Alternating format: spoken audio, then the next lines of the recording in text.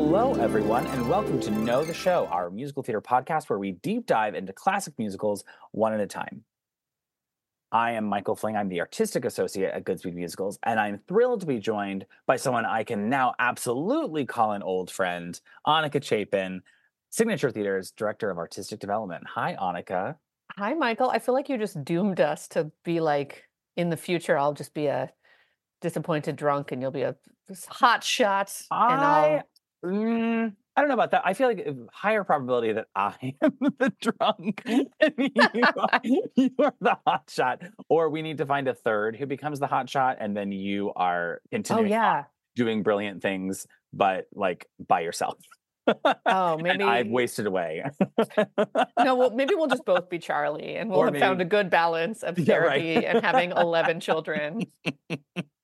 But apparently terrible with money, or at least not as good with money as other people, I guess, and embarrassments on national television.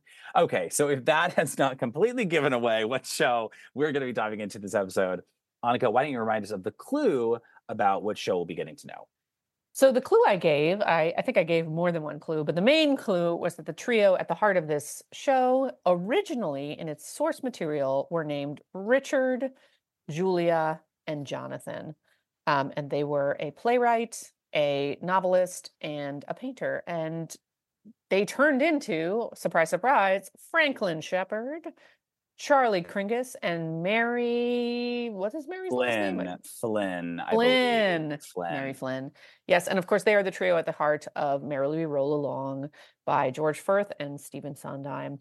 Lots more interesting stuff to come about that original source material. That is the play Merrily We Roll Along by George S. Kaufman and Moss Hart, which also went backwards.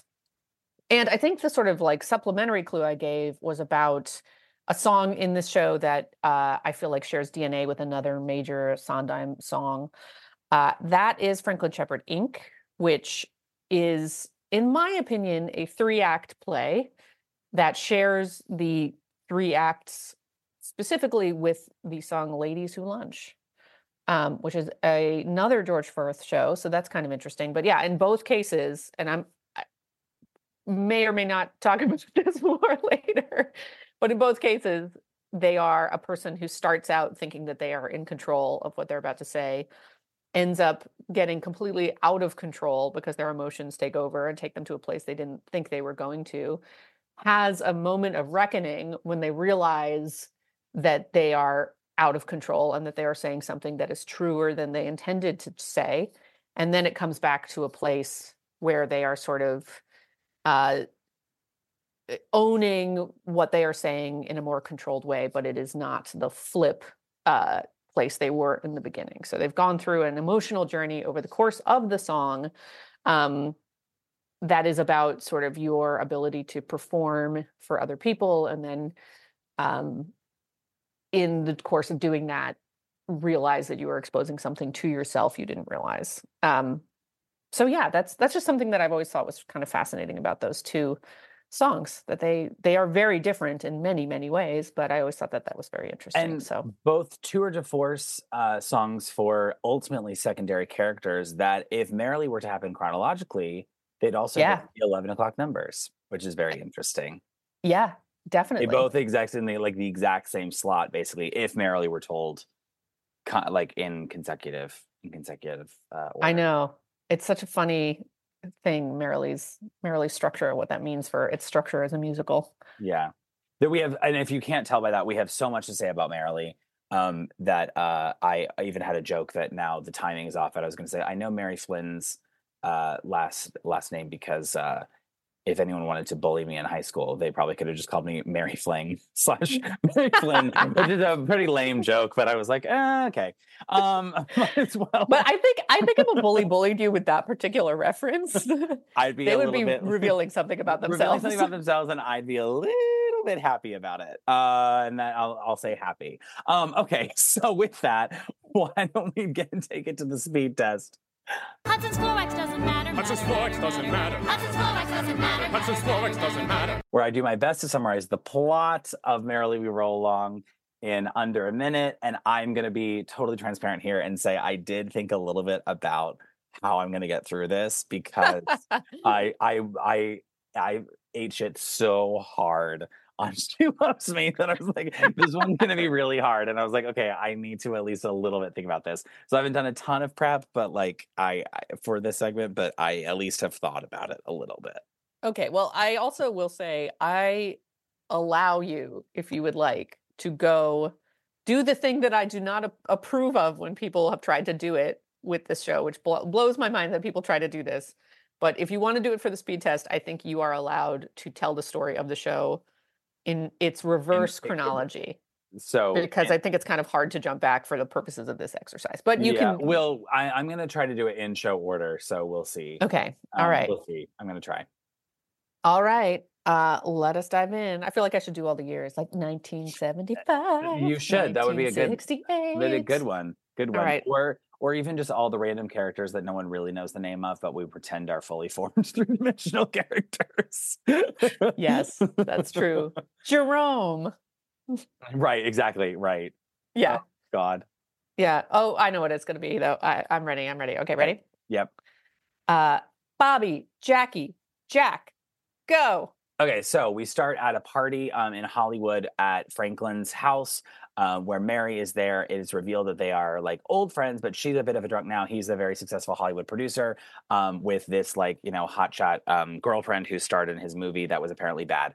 We flash back to then the dissolution of like a TV interview with him and his former writing partner, Charlie, where Charlie has a meltdown on TV. Then we flash back after that to a scene where they are like reunited after Franklin's been on a cruise and was like, it just got divorced from his wife. Then we flash back to the actual moment of divorce with his wife. Then it's an act break. Then we go to basically their youthful existence and the little review show that they all kind of like did together that his wife was in. That eventually became like, their big, we go backwards basically into their career, but like a big hit Broadway show that at first was a little review, and yeah, that's not quite it, but there's a minute. No, that's really good for a minute. Like, you can finish it up. Yeah, so basically they have a big hit Broadway show, but the way they got that big hit Broadway show was of a little small off-Broadway review cabaret type thing that we see a performance of, and then we go back from there. And we also like see him get married to his wife, Beth, who was the star of that show. And then we see them writing that show and in process and auditioning for that show. And then we go back all the way to the two guys who knew each other moving to New York and meeting Mary on the rooftop of their apartment building where Franklin's been playing piano all day. And she makes the connection that that's who she's been hearing play piano all day. And they watch Sputnik shoot across the sky and talk about what they want to do to change the world. And I may cry in this episode. This show gets me very emotional, as I know it gets a lot of people very emotional. But that is the reverse plot of Merrily We Roll Along. Yeah, well done. That is a very good summary of a complicated show that has gotten more and less complicated over the course of its very complicated history. It sure has. So, Annika, let's use that to take us to Why God Why. Why God? Why today? Where we talk about what the show's big idea is, what are the authors trying to say, and what is the theme that's propelling the story forward. So, I'm going to be honest and say this show is so full of so many things, and frankly, it has a lot of thematic overlap with a lot of other Sondheim titles. I mean, I think there are a few themes. We've certainly talked about community being something that he explores a lot in his work, but this one has a lot to do with like I'm taking an opposite approach because I don't know that there's one thing that unites all of the characters, or at least not something that kind of bubbled to the top of my mind. But I do think that this is really a meditation. How pretentious can I sound? A meditation on dreams. And where did we go wrong? Like where was the choice? Where was the decision? Where was the moment where things kind of fell apart and we became jaded and cynical about a lot of life, or about things that happen in it? Where does that actually happen? And I don't know that the show answers where that happens. I think that's like, I don't think it gives that's a definitive moment where where it all kind of comes tumbling down. But I do think we see the slow erosion of Franklin's life, and his kind of getting off the path that he once hoped to be on onto another path. And so I think that's probably the theme that's governing the entire thing. But Annika, for you, what would you say that is its why? Well, this is such an interesting one because I feel like my answer to this question has changed, and it was funny when I was doing research into the original play. I think there is a lot about the original play and also this original show where like the message is kind of simple, that like to be successful means you sell out, that success is kind of its own punishment in like a way. And that's not what I think this show is about actually now. The thing that and a credit to Maria Friedman, I didn't think this about this show until I saw her production. If you had asked me before I saw her production, what I would have said this show was about was not something similar to that original thing about like, the price of fame and the price of success and like the kind of like warning about how it can take you away from what's really important about life, which is friendship and people around you and like the emptiness of that world. Seeing Maria Friedman's production, which I saw for the first time when it was filmed, the British version, I thought, you know what? There's something about this show now to me that is, it is about partially, as you said, all of these little, like, where does this stuff happen? And what I was much more aware of in this production was all of the decisions made by the people around you that end up causing those things to happen too. The sort of notion of a kind of collective responsibility for each other's lives, that, the thing that really stuck out to me was the moment when, after the divorce, when Franklin is saying like, I just want to work. And both Charlie and Mary are like, no, like, this is not the time to work. Go on this cruise. And the cruise is where he ends up like really hooking up with Gussie, which Gussie is a whole other thing that we should talk about too. But those well-intentioned moments where Mary and Mary and Charlie are saying to Frank, like, no, don't do that. Do this. This is better for you. And like, they are not making the wrong choice, but that is the choice that ends up putting Frank on a path towards what will splinter him away from them in the first place, and like all of those little tiny moments that end up putting us on one path or the other. So basically now I feel like I've said a lot of words to say what you said, which is the sort of like the many tiny things and choices that are made over the course of a life to lead you to things both good and bad. Like, I mean, I feel like now I should have my little. No, but it's interesting because you even brought up Community as a part of that, which I didn't. And as I preambled saying, so many of his shows, even though he's not the book writer and he wouldn't say that he's responsible for themes in the shows, like the book writer would be responsible for that on some level. Like, it is interesting that that still plays into your thoughts on the show. And like, because I sit here and look at like the other things about like growing up and personal responsibility, but essentially that like it shares a lot of like young versus old tension, which is something that runs through Little Night Music. That's something that runs through Into the Woods on a certain level. That's something that runs through like, youthful optimism versus, aged cynicism and or wisdom. And the kind of tension, the fundamental tension between those two things, that's something that's in Company. That's something that, like, even if you wanted to get like super analytical about like Forum exists in Forum, like, and maybe that's just something that exists in everything. And like, I'm, boiling everything down to be super simplistic, but it is interesting that like you have a body of work from an individual that does have such thematic parallels that don't necessarily feel like they're the same show over and over and over again, but are exploring similar things. Yeah, and it's funny that this one and Company are both written with George Firth, because I think that there's a lot I think there's a lot of overlap there, including in the idea that I think both of those shows started with a more cynical heart, and ended up in a place that was a little bit more like humanist, basically. Like, because I feel like Company also has that sort of interesting like push pull of like, is it better to be with people? Like, people are, why would you do that? Like, when you look at the original version of Being Alive, and it's kind of basically like all the things that annoy you about being with someone, and then it's like that's happily ever after in hell. Like, they both kind of, I think there's a part of them that was like, no, people are like, relationships are difficult and bad. And like, Right. and Right. it's like, it's not that simple ultimately. And like, this show, I feel like, is a little bit like, you grow up and you get old and everything gets disappointing. And like, ultimately this show, I think, has gotten better when it's gotten further away from the simplicity of that idea of like, Right.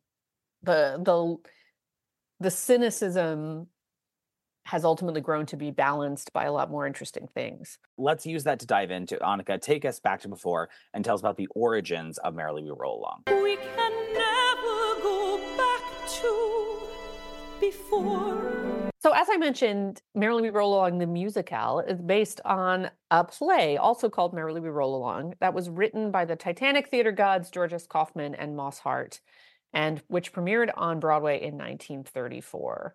And kind of the flips, well, no, not really. I mean, this play was well received when it premiered, but then was not successful. So it really hasn't lived on much beyond its like place as having inspired this musical.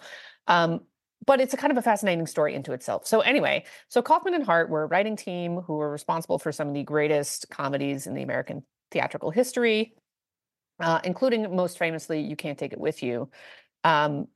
It really, like, honestly, like, they are both so massive. I was gonna like attempt to do a little tiny summary of either one or both of them, and it's like, just read Act One, which Moss Hart wrote about theater. It's one of the best books about theater ever. Like, they're both amazing writers who just, yeah, they're great.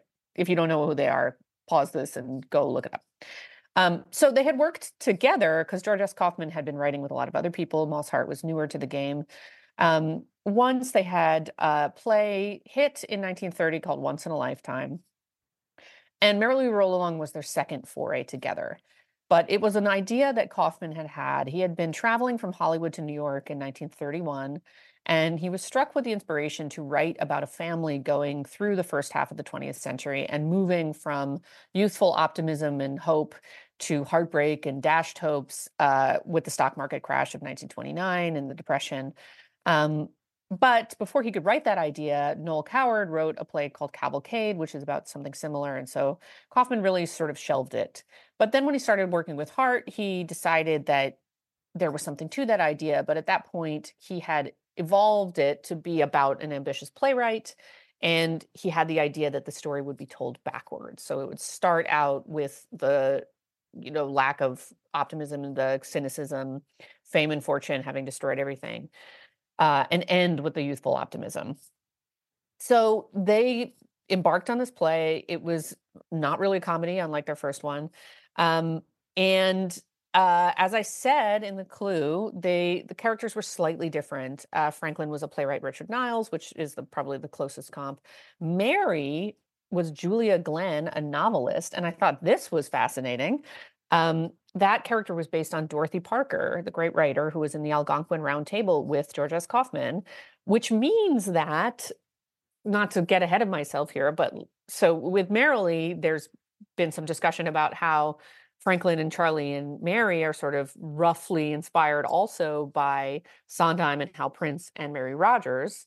So what a character to have the roots in both Dorothy Parker and Mary Rogers. I mean, wow. That is cool. And then Charlie was Jonathan Crail, who was a painter. And a lot of the things were very similar. Like in Merrily, Franklin marries a glamorous, rich, famous person who takes him away from his friends a little bit, which would become Gussie, the character we will probably discuss because I have many Gussie thoughts. And, a lot of the things overlapped. Anyway, so the play opened at the Music Box Theater, which is kind of funny because that is a very, very small theater. And the cast of the play was very big. I've seen two different numbers. One of them is 55 people in the cast, and that is the smaller number. The larger number is 92.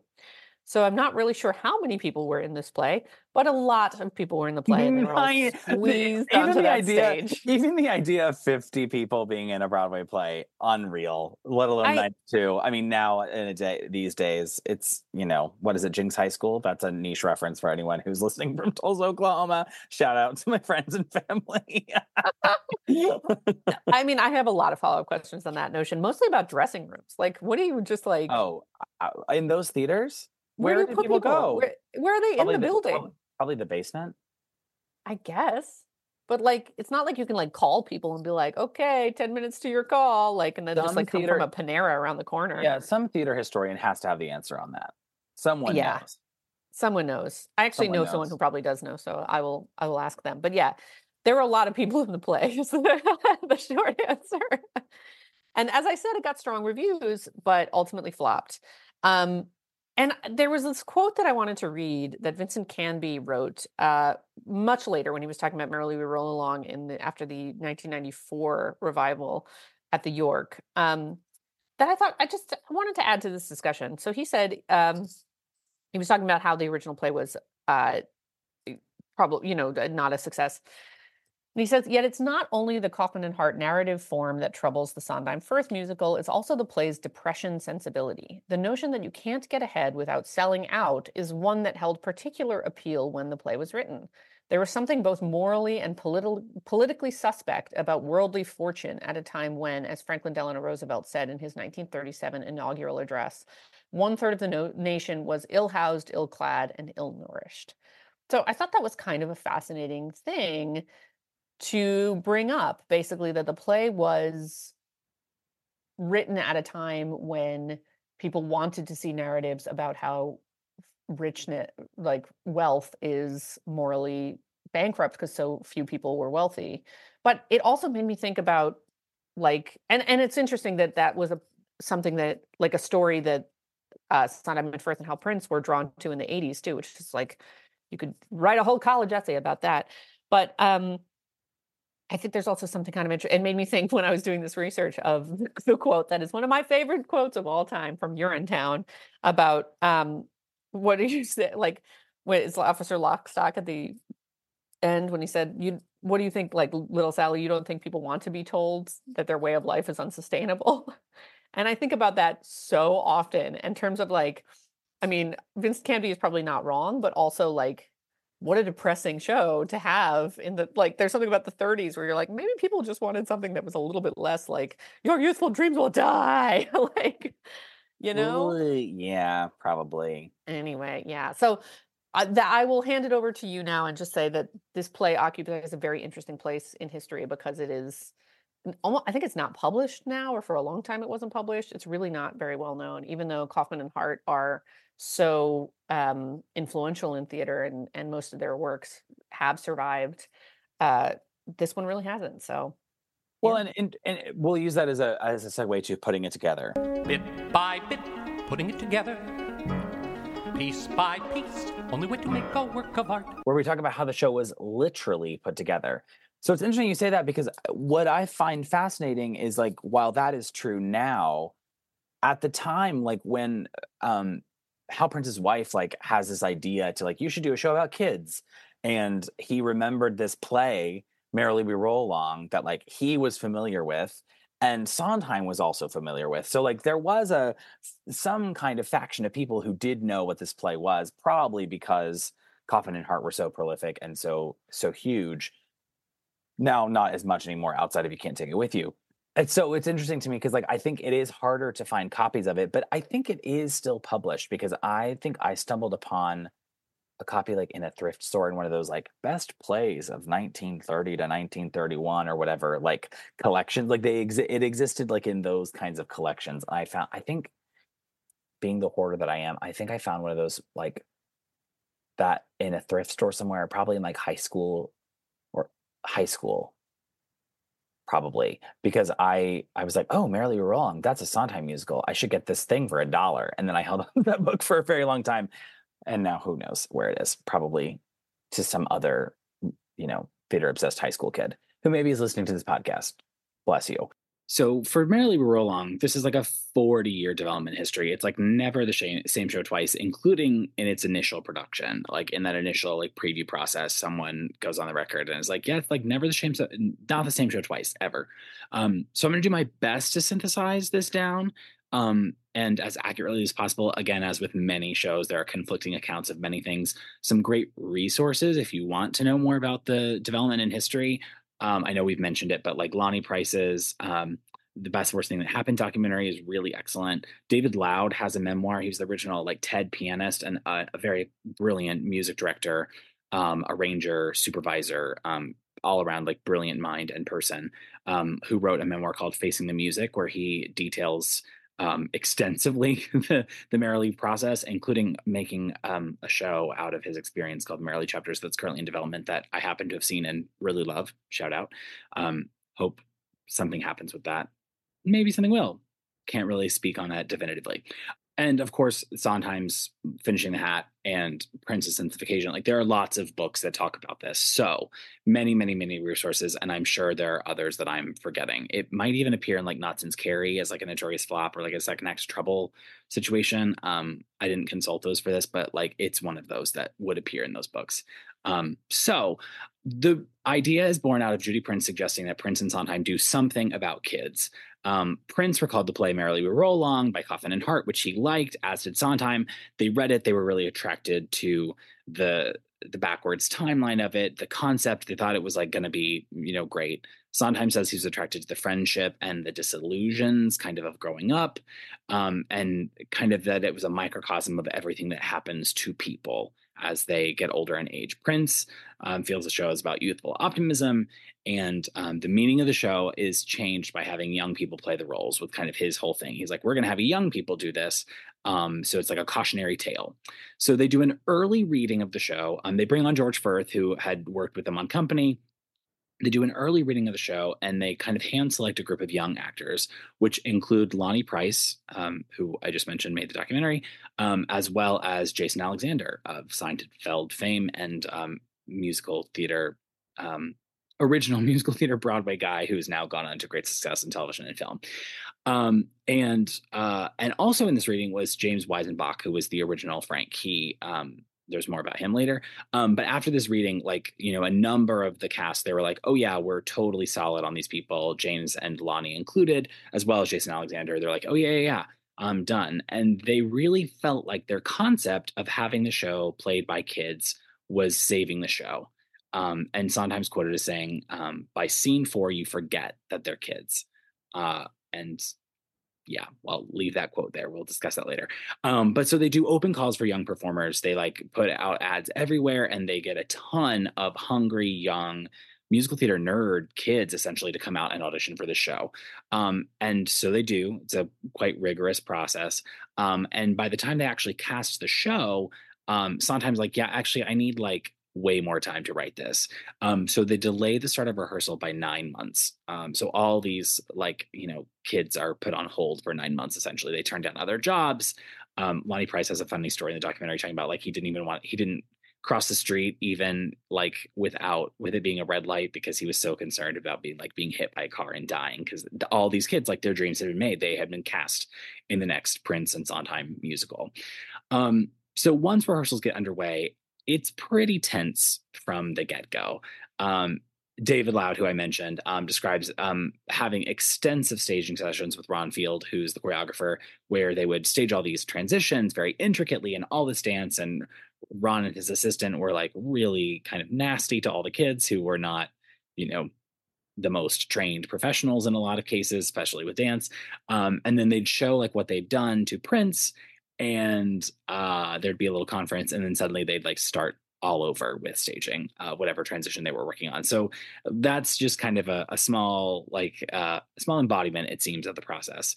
And to that end, Franklin Shepherd Inc., which is now like one of the most celebrated songs in the score, wasn't even written by the time they started rehearsals, and it didn't exist until the end of the third week, which for anyone who knows that song and how many words it is, I think kept Lonnie Price and David, who is his understudy, up for weeks on end because they had to memorize all these words.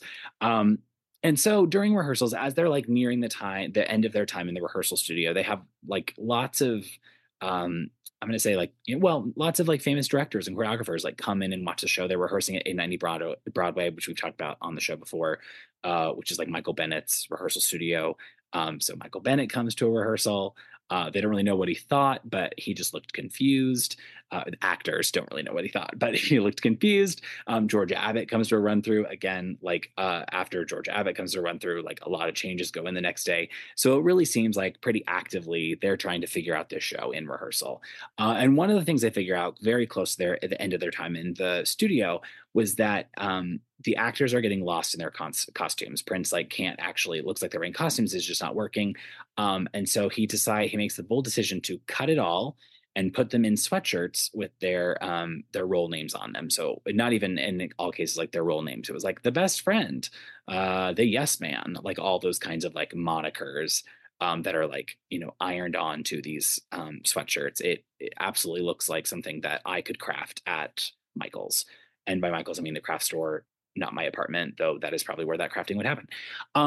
So previews, they go through tech. There are, lots of stories about the mess of tech, and as any tech process is. And previews go pretty horribly.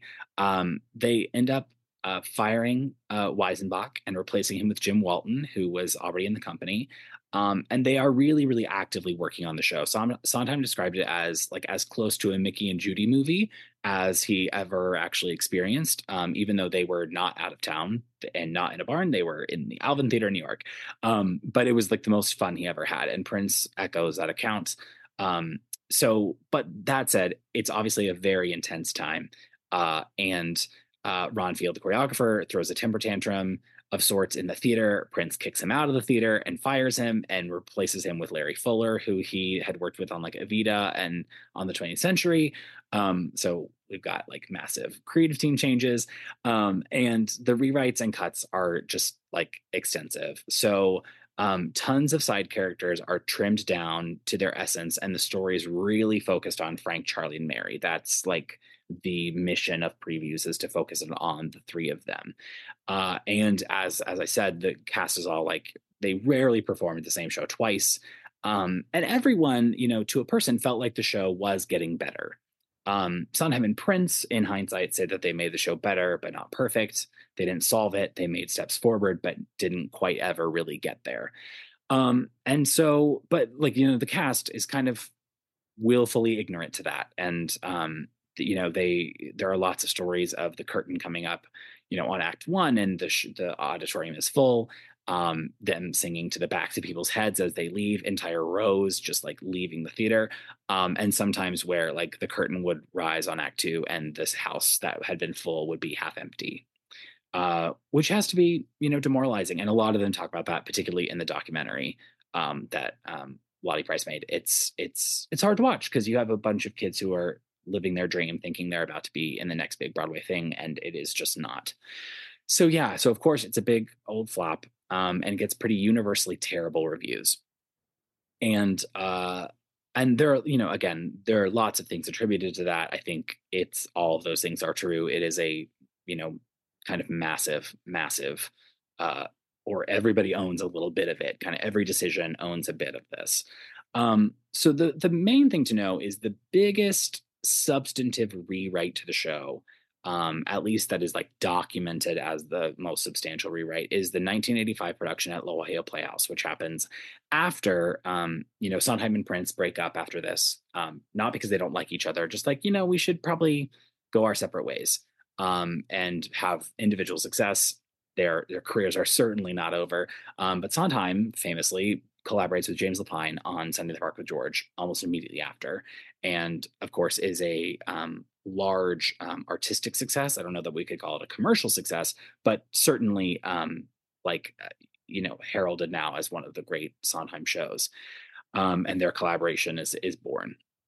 So after that, Lapine's like, I'd actually really like to take a look at Merrily We Roll Along out at La Jolla and really like do some rewrites and really work on it. So they, and I didn't really go into this, but like the show that we know now as Merrily We Roll Along is really much closer to this 1985 version.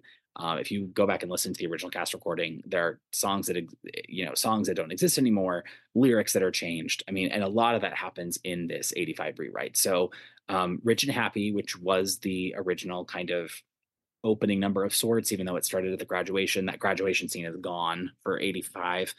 Rich and Happy is replaced with That Frank, which and the casting, they cast older people. And so it's a little bit of a different, we're not like putting on Hollywood or imagining what Hollywood would be like. Like it is supposed to be a little bit more realistic as to what Hollywood is like. And they add the song Growing Up for Frank after in his apartment after Old Friends. So they can kind of get a glimpse into Frank's moral state. Because one of the things that was attributed as a problem was that like Frank, as our conceivable protagonist, is basically awful and adulterous and all these terrible things and pompous and full of himself for the first, like half hour of the show. So we gotta get something in there that that lets us like him or understand where he's coming from. And they still continue to tinker with the show. It's pretty universally agreed that this production is a great step forward. But it's, still in the intervening years is constantly tinkered with.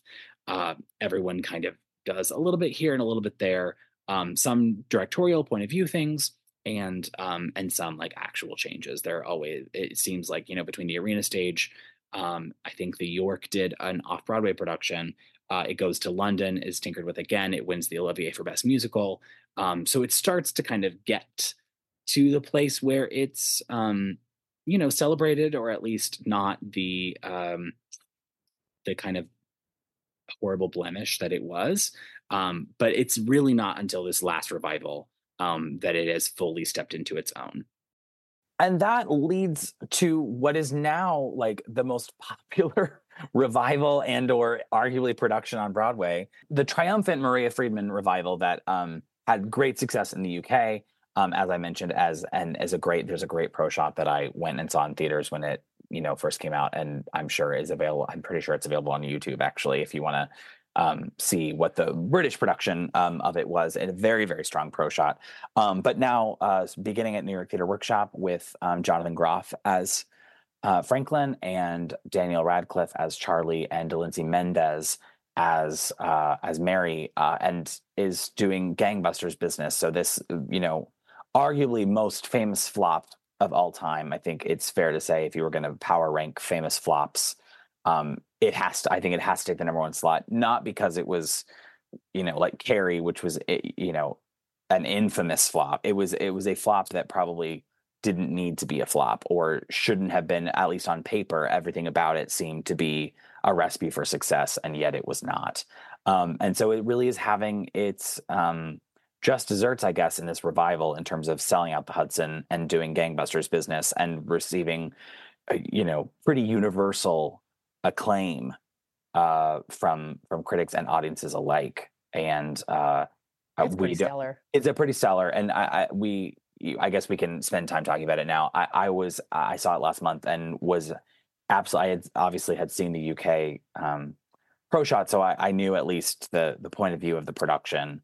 Though that's also now like a decade old, so things have ebbed and flowed within it since then. But I thought it was absolutely remarkable, and at the risk of sounding like a Broadway pundit, I think it is the excellence and quality that should always be on Broadway. Everything on Broadway should be this excellent, and this I have thoughts and feelings in it, like critiques, but it is at a level of excellence that everything should be, and I think it's just an absolutely wonderful production of the show. Yeah, I agree. And we should also mention that Merrily We Roll Along is becoming a film over the course of several years. Richard Linklater doing his thing with Merrily We Roll Along. And so we shall see. We shall see in like 20 years with Ben Platt and Ben Platt, Beanie Feldstein, and what's his bucket? Paul. They replace. It's Paul Mescal now, right? Yeah, and because instead they replaced whoever Blake Jenner. Blake Jenner. I can't ever remember. Yeah, that I feel that feels right. So yeah, and so that will be interesting. My thoughts and feelings about some of that casting aside, although I think Beanie is inspired casting as Mary. She'll be great. Yeah, I mean, and I have full and complete confidence in Beanie Feldstein as Mary Flynn. Yeah, and we should say the concept there is that he's going to film those actors as they age, so they will be roughly the ages of the characters as they grow older. So sure, yeah, like we'll see. We'll see what that is. A couple weeks of shooting every few years, I suppose. Yeah. But it's what he did with Boyhood, and I think another movie. He's done it with something else too, right? I think it's not just Boyhood. Like there's another one, but who knows? Because they probably, they take decades to produce. I'm surprised anyone will sign on for that. Because like, God forbid. I know. Well, God forbid something happens to one of them, either literally or just like, oh, they, who knows? Anyway. Well, yeah. Who knows? We shall see. Okay, so Annika, with that, why don't you take us into the words and show us what's inside Not a Day Goes By. What's inside? Everyone wants to know what's inside. So choosing a song from this show is very difficult. I mean, Sondheim does not make it easy. All of his songs in all of his shows are very full and complicated and just masterpieces of emotion, and in this show, plot too. But I wanted to do this one because it's a very emotional song, and it is kind of deceptively simple, but it really achieves something that captures exactly what you need at this moment in the show, and amazingly captures what you need from another moment in the show where it serves two completely different functions. So this is, again, just amazing, beautiful song. And it kind of interestingly fits in a triad of love songs, I think, of Sondheim's work, maybe more, but there are three that pop up to me, which is this one and Every Day a Little Death from A Little Night Music, which talks about love as death. I mean, it's that same contrast and the idea that you go through your life and every single day, love will cause you the worst kind of pain, the end of your life. And of course, Losing My Mind in Follies, which captures the idea that every day you are living your life unable to stop thinking about someone, that they are sort of haunting you and omnipresent, even as you're doing completely mundane things. So it's interesting that this is a well he draws from in different ways in different shows. I mean, I don't love doing the sort of like art reflecting artist thing all the time, but I think it's interesting that for Sondheim, this is a true thing. This is an easy thing to capture, which is the pain of love, and the complexity of love, and the way that love kind of gets into your brain and heart and can cause you real distress by just being something that you are constantly thinking about and never really lets you go. It's messy and it's kind of ugly and it's unpleasant as much as it's beautiful. So just a lovely thing. Okay, and also I should note too, this is kind of an interesting thing, and then I promise I'll get into the song. The way that Sondheim came up with the title for this song is from his true life, or rather the life of a good friend of his who was having an affair with a man and at a certain point had to decide. There was an ultimatum. She had to choose between her husband and the lover, and she chose her husband. And so weeks after they had broken up, she got a call in the middle of the night, and it was her lover who whispered to her, "Not a day goes by." And Sondheim had clocked that phrase as being so emotionally fraught, and then used it here where it can function perfectly in this scene, which is after the courthouse. It's outside the courthouse when Frank is divorcing Beth, whom we haven't met yet in the show, but we know from the earlier scenes is his ex-wife, mother of his child. And in the scene, they are, Frank asks her, do you still love me? And this is the answer to that. But there's a little bit of ambiguity in the scene because as much as we know that she's angry with him, she wants him to give up. There's a slight sense that that if he says he didn't sleep with Gussie, which she asks him a few times, that there might be a chance that they can get back together. So it's not really, the scene is not so clear that she's like out of there. So this song being the answer is kind of an interesting answer for a number of reasons. But then later in the show, we're going to encounter this song again, sung again by Beth, and it's going to be her wedding vows, which is just a real, just knife in the gut when you hear it. And then also it's going to be Mary singing the song, unheard by anyone else in that moment, as a kind of unrequited love song to Frank, whom she carries a torch for the entire show. So this one simple song serves three very distinct purposes. I mean, it is a song of heartbreak and anguish. It is a song of hopeful love, and it is a song of bittersweet, unrequited love. I mean, like, that is crazy to think that one thing can do three things so well. Okay, so as I said, this is in the courthouse. This is the outside. And you might think that a song in this place, like this is the angry ex-wife, we don't, this show covers a lot of time. You might think that this song would be better spent being like an angry song from the wife, talking about what Frank is like as a husband, because we haven't really gotten any of that yet, although we can kind of guess it from the first scene in which he is clearly a bad husband to Gussie. But this is a very personal song from a character that this is really our first introduction to. And because it is, it actually achieves even more than I think that other song would potentially, although I'm sure Sondheim would write something brilliant like that too. I mean, it doesn't really give us any plot information about Frank or Beth really, but it gives us everything we need about her and really about him as well in this moment. So let us dive in. I'll stop talking, I promise. And this is the encore's recording with Betsy Wolfe. I just like this one. Not a day goes by,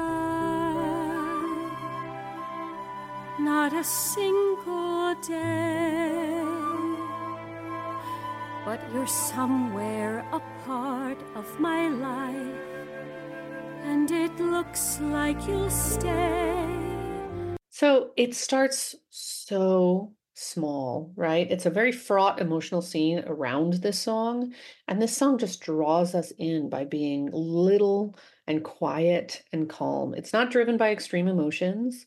She's not saying any of this to hurt him. We know that this is her truth. And the melody here is sweet but sad.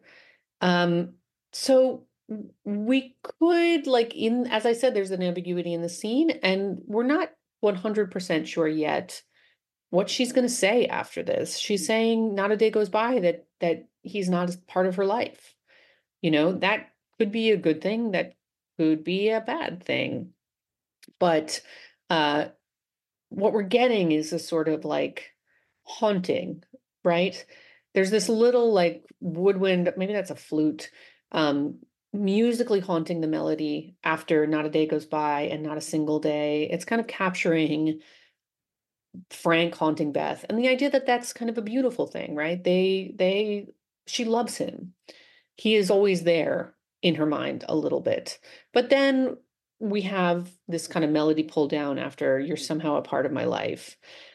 It doesn't feel like this is a really great thing. It feels like it's a little bit defeated, a little bit of a bittersweet acknowledgement of something. And that, of course, is going to continue on. As the days go by, I keep thinking, when does it end? Where's the day I'll have started forgetting? And again, we have this the continuation of the idea of like every day it's a new discovery, right? That this has got to change at some point. We get this like on thinking. It feels like that we get a higher note. It feels like almost a stab at hope, like a frustration. Like where could this, every day I keep thinking, like, when does this stop?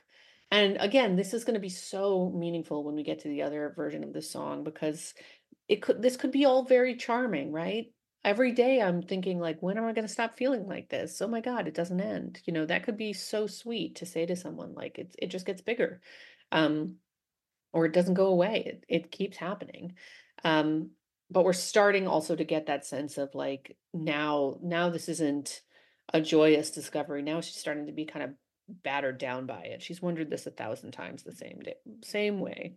But I just go on thinking and sweating and cursing and crying and turning and reaching and waking and dying. And no, not a day goes by, not a blessed day, but you're still somehow part of my life. And you won't go away. Okay, so that's kind of a bigger chunk than I maybe should have attempted, but it's just the heart of it to such a degree. It's, we get this, like, resigned, like, I keep thinking, when does it end? Which kind of feels like she's in charge of telling the story. And then we get this portrait of what it is to be going through this. She gets into it. She loses the ability to simply be telling, the story from a remove a little bit. I think about this, I do this. It's like now she's reliving it actively, and we are living it with us, and it's not pretty. Thinking and sweating and cursing and crying and turning and reaching and waking and dying. It's just this, like, we can hear the repetitiveness of it, right? It's just cycling through these things. And I love that there's all of these ands, because it just builds, right? You just get the sense of this never ending, right? And all of those words are perfect.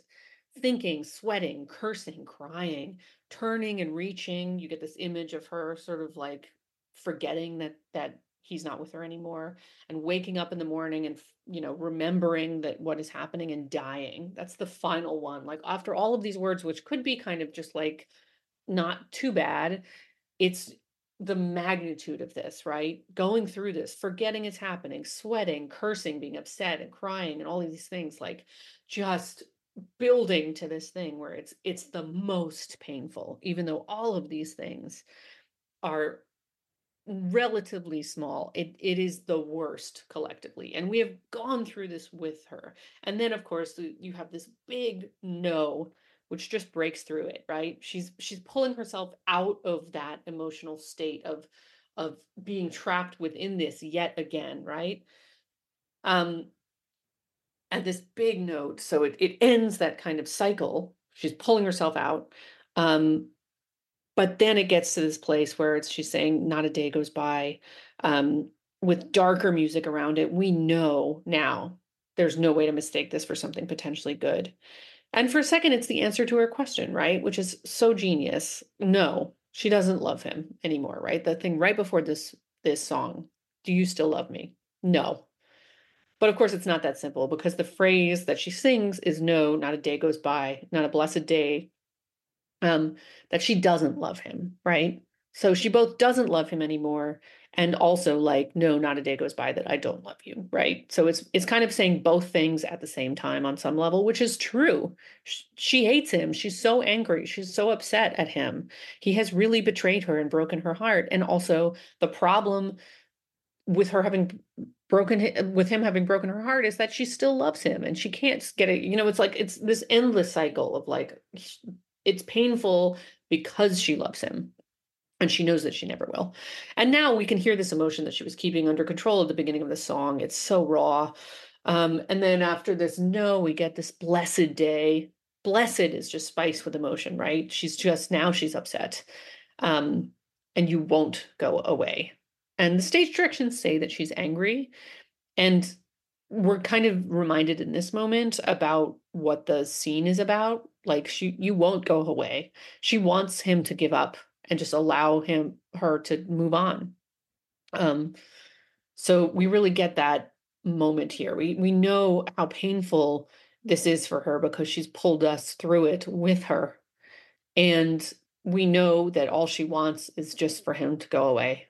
You know, there's no chance that they're getting back together. So there's hell to pay, and until I die, I'll die day after day after day after day after day after day after day till the days go by.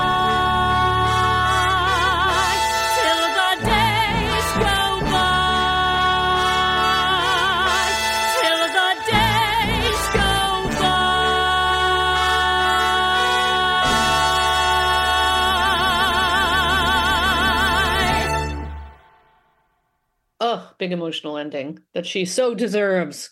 Sing the torch song, girl. Okay. So after the last section, which is you won't go away, because he won't go away, both literally and figuratively, there's hell to pay, right? She is in hell.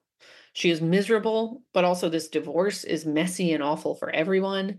It's all terrible. And we get this final spike of emotion on Until I Die, which sounds like a cry of frustration, like a wail of just like exhaustion with all of this, rage and exhaustion, right? Until she dies. For the rest of her life, she's going to have to do this. She's going to have to go live with this. And then her next line, this endless, repetitive, almost droning, like day after day after day after day after day, it just keeps going, keeps going. And we get this, like, the orchestrations just give us this, like, very kind of contained dun dun dun dun hopping back and forth. You know, it's stuck in a cycle as much as it's also like building, because you just feel all of this time that she's going to feel like this until she actually dies. She will have to experience this emotional torture, every day a little death, if you will. And it really captures how mundane it is for this awful thing to continue forever. It's just like, it feels like Prometheus having his liver ripped out every single day and having to heal and like, no, it's coming the same day too, right? Right. It's the most everyday awful thing. And the fact that it is so everyday makes it worse, because it's just something she's going to have to live with, this like pain that is going to be her constant companion. She knows until the days go by, as she says, you know, until the days go by. And they're always going to go by. They're just, that's what life is. She's going to be living with this forever. And I'm so glad that she gets this big ending of till the days go by, till the days go by. And it's kind of a brilliant thing too, because again, this show deals a lot with time, a lot with chronology, a lot with like moving forward and backwards and days passing, literally, right? That's what we're seeing. And we are never going to see this character, like we're never going to know the end of her story, right? Because what we've seen about her is that she's, you know, living in Texas and raising her son. But this ending of this song kind of gives a capture of what she's going to be doing for the rest of the span of the show, by which I mean the beginning of the show. You know what I mean? Like, this is the end of her story in some ways, which is just that Franklin has really hurt her, and she will ever be hurt by this, by what he has done. So the song has completely flipped around. It starts with her basically saying that she will always love him, which is kind of a bittersweet thing, but not necessarily a terrible thing. But by the end of the song, we hear in this music how terrible that is, really. Like, it's the smallest thing that's a bittersweet thing, and there's some beauty in it. And there was once, obviously, quite a lot of beauty in it, but she knows that she will love him every day forever, and that is a torture for her. And that is just so devastating for us, even though we don't know this character, really. It is worse than if the song had been an angry screed about what a terrible husband he was, because it tells us so much about her and what her life is going to be and what he has done to her. And because the song is entirely about her, it actually gives us so much about him. We know how careless he is as a person. And we know that he hurts people in a different way than we've seen him hurt people in the scenes thus far. Like we've seen um Franklin Shepherd Inc. We've seen the scene with Mary. We know that Frank is tough in many ways to the people around him, but this is a real incisive comment about how his sort of like inability to take responsibility in some way, I think, can be just devastating to the people who love him. So it's really a gorgeous, gorgeous song. It is a beautiful torch song. I understand why cabaret singers always sing it because it's so full of complex emotions. It is just like a heartbroken, but also like beautiful love song, as messed up as that is. And A+ to Sondheim for writing these songs that make you think, God, love is painful, but very, very human. And that will bring us to one of our favorite segments. How do you solve a problem like Maria? How do you solve a problem like Maria? Where we talk about some of the issues with Merrily We Roll Along, both internally and externally. And as we open our fourth season, I mean, no show has embodied more issues internally and externally than Merrily We Roll Along in its storied 40-year history of development, which is truly a 40-year history of development. And I think the grand question, and in complete transparency, I know where Annika falls down on this, and I think where I fall down on this. But we're going to debate: is this show actually good? We haven't spent a ton of time on the show talking about like notorious flops. We're doing this show for a reason because we think it is of quality and we think it is excellent and deserving of being an A-list classic. And I think the recent revival like proves that if there needs to be proof. I think there are a ton of very I don't even want to say cynical, but cynical seems to be the quickest way to describe it, that like, oh, the show will never work and we will keep trying to make it work because we love the score, but the show just does not work. And it gets put in that category with like Mac and Mabel is another one of those that like it has been worked on and tried to be fixed and whatever. A Camelot a little bit in the same vein. But I don't think, at least as the current like version that this production is, but also that with like the Merrily the Encores production, and there have been other productions that I think have really quote unquote solved the problem or revealed the text to be not a problem. And so I guess, Annika, where do you fall on the is it good conversation? Because as theater people, I think we all have this, theater people who love Sondheim and musical theater people specifically know this like very intrinsic debate about whether it's actually good or not. But I want to voice for the number of listeners and people who are not. I mean, they're theater lovers perhaps, but not necessarily like in the weeds with it all the time like we are. I saw the revival with a friend of the program, John O'Brien, and one of his friends, who is not a theater person at all. And I was so curious to know what his friend thought of the show. His friend loved it, thought it was wonderful. And another friend of the program, Grace Hockey, took her mother to see the show, and Margaret loved it, just thought it was phenomenal and was crying and weeping and so emotionally invested. And like, so I do think that there is merit outside of the theatrical world to this show. It is not just a show for theater people. And I think this production does such a good job demonstrating that. And I use those two anecdotes as evidence, but there are a lot of anecdotal evidence around that. I bake all that into, do you think the show is actually good? Yeah. I mean, I think the show is extraordinary.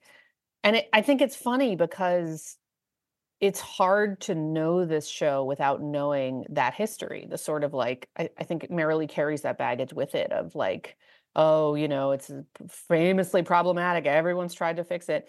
But like, I think as you said, like, I think those are good anecdotes because I think if you just went and saw that show now, you would be like, well, what's the problem here? Like, what's supposed to not work? Like, do I have notes? Yes, of course, I always have notes. But we've, done how many shows on this podcast, and I Sure, think right. what we've learned is like even the greatest classics have things that are slightly wonky about them. So, are there things that don't work within the show? Yeah, sure.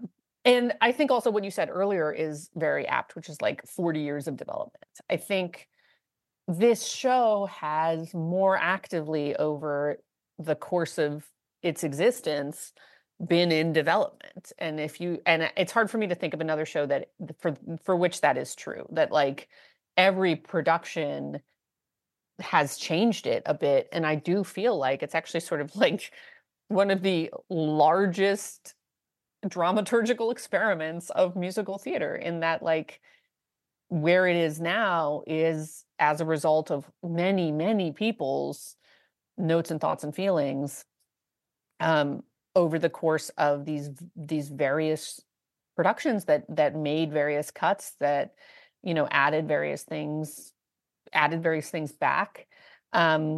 So I think it's kind of ultimately a triumph of the tenacity of theater people in some way. And in some way, I mean, I don't want to get into the sort of like, shows being frozen and not being allowed to be worked on, because I think this is kind of a special case. But like, this was a show that didn't work. And it's funny because like when I was prepping for this podcast, I looked at a script that we have in the archives of Signature Theater, and it is a script of this show from 1981. From the first date on it is March 25th, 1981, which is several months before it opened. And then there's revisions in May of that year. But I read this and I was like, oh, this show didn't work. Like, like it was such a good thing to read, because when I've, heard about this, like part of me was just like, why does everyone have this problem with the show? It's a great show. But like reading the script, I was like, oh, I can see what everybody was talking about what all of these problems were with this production and why it had this reputation. And it was funny because I asked my dad last night, did you see the original production? Which, as you said, had only a few performances. And he said, yeah.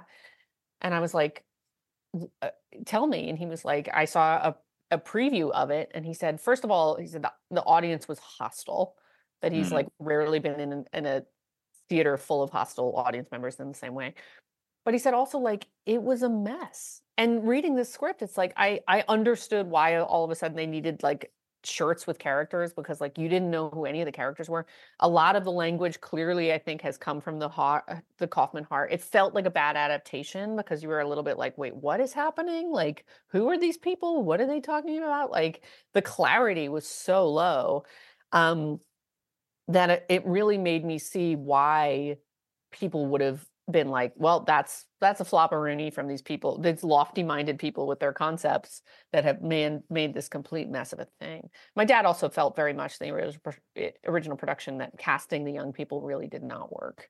Well, and I think there's something to be said that like so much of the time, I'm interrupting you, but so much of that initial, like the initial take from how you've got like Titans, who everyone expects. It's partly an expectations game that they've come off of what is arguably their greatest artistic and commercial success in Sweeney Todd, in terms of the marriage of that Venn diagram, arguably the most successful collaboration between the two of them.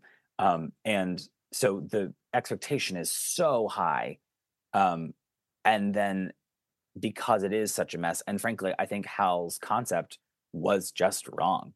And like, and even going back and watching Best Worst Thing That Ever Could Have Happened, which is a documentary that Lonnie Price, who was the original Charlie and now a director in his own right and very successful, made, and it's a wonderful. I talked about it and putting it together, but like, from the get-go, they did like this little reading with all the young people, like, oh, this concept works, it's working, like this is gonna be great. Like, it was saving the show that kids were doing it by, and like Sondheim's quote is saying, like, by scene 4 you forget that they're kids. And I'm like, at the time, like saying by scene 4 you forget they're kids. I'm like, yeah, but there are 3 scenes before that. Yeah. Like, wait, Mr. Like, but there are 3 scenes before that. So that's all to say, like, yes, agreeing with everything you're saying. Keep saying what you're.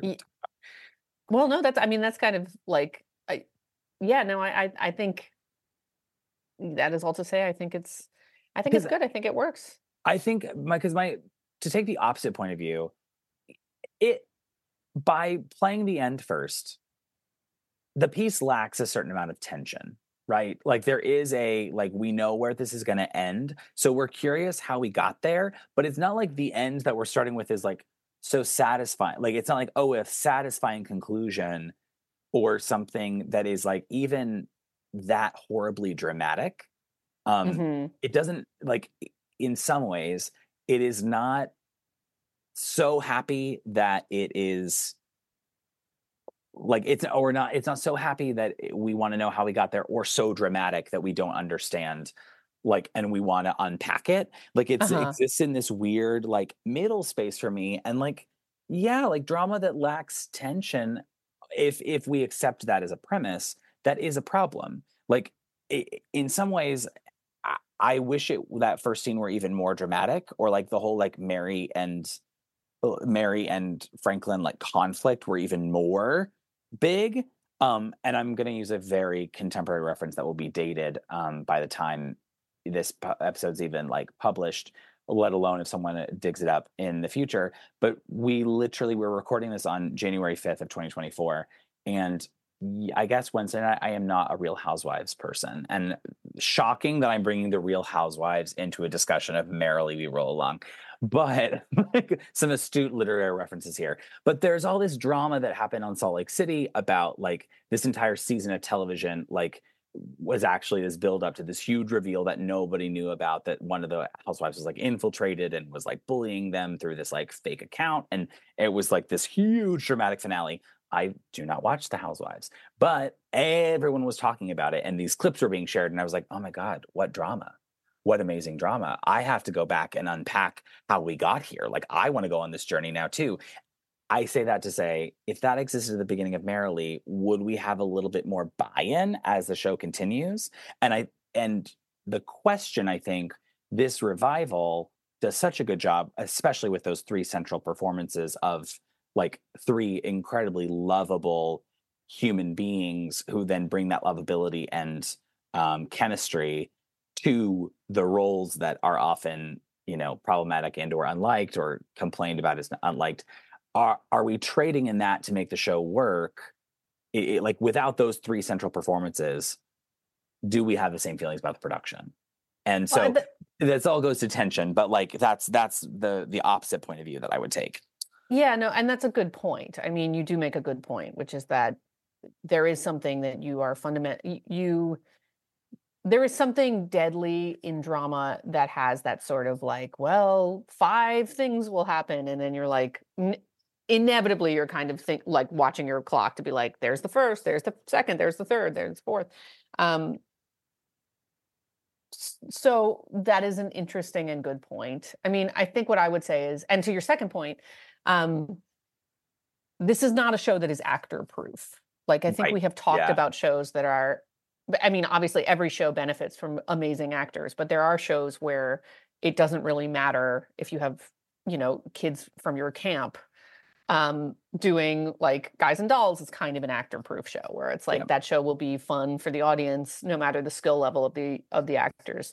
I think there is something about the enormity of scale on this show.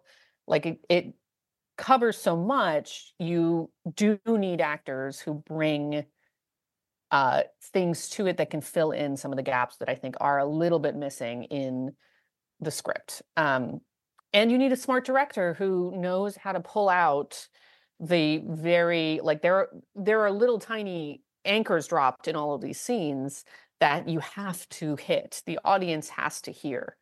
But if you miss them, you are in trouble because audiences will miss a lot of things that will pay off later. So I think the degree of difficulty with this show is high in that way. And you make a very good point that, like, yes, this revival, I think, is partially so successful because you have 3 actors who are all bringing shadings and a lived history to it that is giving you stuff about those characters that you don't necessarily have if you're just looking at the script alone, or that can be easily overlooked if you're looking at the script alone.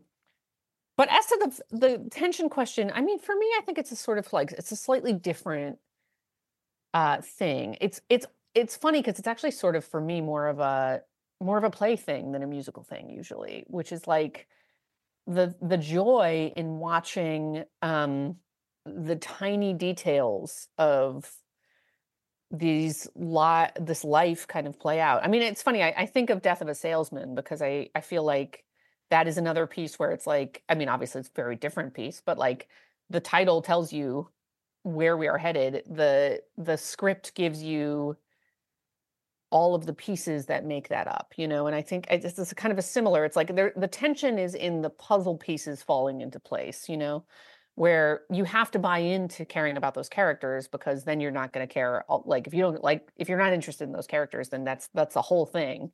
But like, there is something that just like breaks your heart apart over the course of the show when you watch these little tiny moments, you know, and then like you debate them after. I mean, after I saw the revival the most recent time, like, you know, the scene that's in the sort of like early on, quote unquote, it's early in the chronology, late in the show, when it's their opening night, and Mary says to Beth, like, don't leave Frank with Gussie. Mm-hmm. And Beth says, I don't want to be with someone that I can't trust. And it's like, there are so many lines like that ultimately that like can mean a world of things. Like, because on the one hand, you're like, no, don't leave him with her, you know, like, Beth, stay, like, don't let this happen. Like, Gussie's going to get her claws in him, and like that this is happening. But on the other hand, it's like, well, she makes a point, you know, like she doesn't ultimately want to be with Franklin because she can't trust him with Gussie, as the scene will prove, you know, like there's so much interesting shading there. And to watch those things that you already know how they've ended, like, I don't know, there's the thing that I think of in terms of like what you want from the ending of a show is surprising but inevitable. And I feel like this whole show is kind of like an illustration of surprising but inevitable, because you do, like, it is inevitable. You do know where it's going. But it also, there is something about it, if it hooks you correctly, and that's due to the, you know, partially to the actors and the director, certainly, but like, it's still surprising, you know, seeing those moments, or like when Frank, oh, now, I mean, we said we were not going to just talk about how good this production is, but now Well, we're just doing it. it's good because it's solving so many things about the show, right? Well, Like, it's doing a lot of lifts and smart highlights. Like, I even like when, I mean, I think it's in the final scene. It's in the final scene, because they're on the rooftop and they're meeting, and like it's so clear that like Mary thinks that Frank is so cute, and she's like complimenting his piano playing, and he goes, "Oh, Charlie, I think I just found the girl I should marry." Yeah. Like, Oh my God. and the audience, you in the heart. the audience literally, like, there was an audible like, "Ugh." Yeah. Where I'm like, oh my God, like, of course, like she spent her entire life pining after him, because like in that one moment, it was like, that was the most she felt like seen in like, oh my God, like, of course she's now like, and just how painful that is. Like, my God. So like, there are things about it that like smart direction that underlines it. And you're right also that there are plenty of shows that we could also accuse of lacking tension. Like 1776, we know that famously. we know they're going to sign the document.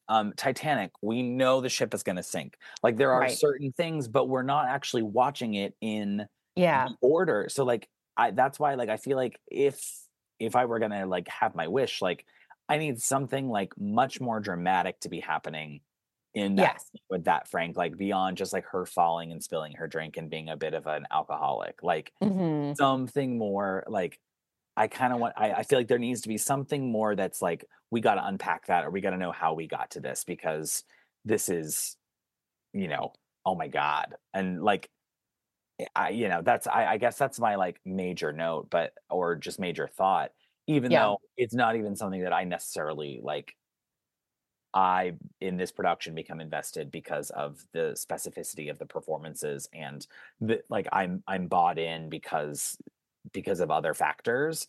And Yeah. so, but and to the anecdotal evidence, it seems like other people are buying in too. So Yeah. maybe it's maybe it's solved that it's a non-issue, but if we want to make the show actor proof, perhaps Yeah. that's like the area to attack. Yeah. Yeah. And I think we're kind of like both correct on a lot of levels because in this conversation that we are having, it makes me think of like that line that you said, which is just a dagger in your heart. And because I think you watch the show and you think, oh, you should do that. You shouldn't do that. You should do that. You shouldn't do that, because you know the ending. And that's a special place for an audience to be, to feel like you are invested enough to want to scream to the character, like, you should marry her, Right, or like, right. or like the other line that like really, and this is again like a good direction, threading the needle thing. Franklin's line in the first scene where he says, my mistake is that I've said yes when I should have said no, and I've done that too many times. I think that's in the first scene. And I've done that too many times. And then the whole show is him saying yes when he should have said no. Like in some ways, if you wanted to like say one driving force for that character, like he says it.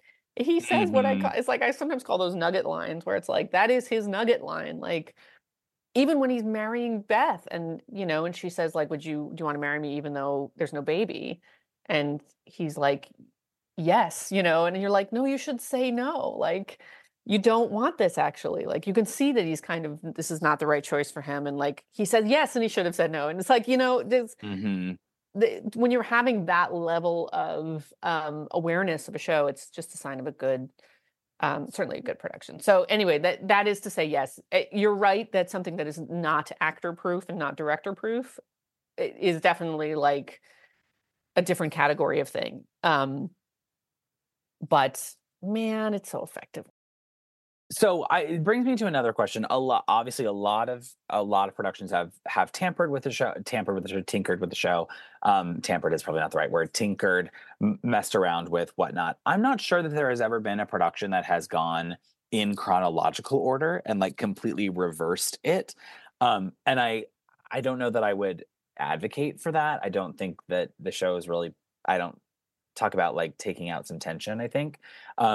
Or than just an unsatisfying conclusion, probably. But I guess my question for you on the chronology is like, do you feel like there is merit to, in the world where you could, do whatever you wanted with a property, making it completely non-linear and not going backwards, but not going forwards, but like doing a little bit of, in this year it was this, and like, is there a different way to lay out, I'm going to say like the Easter egg hunt or the adventure, maybe in a way that you think might actually either solve some of those tension issues or be even more engaging for an audience?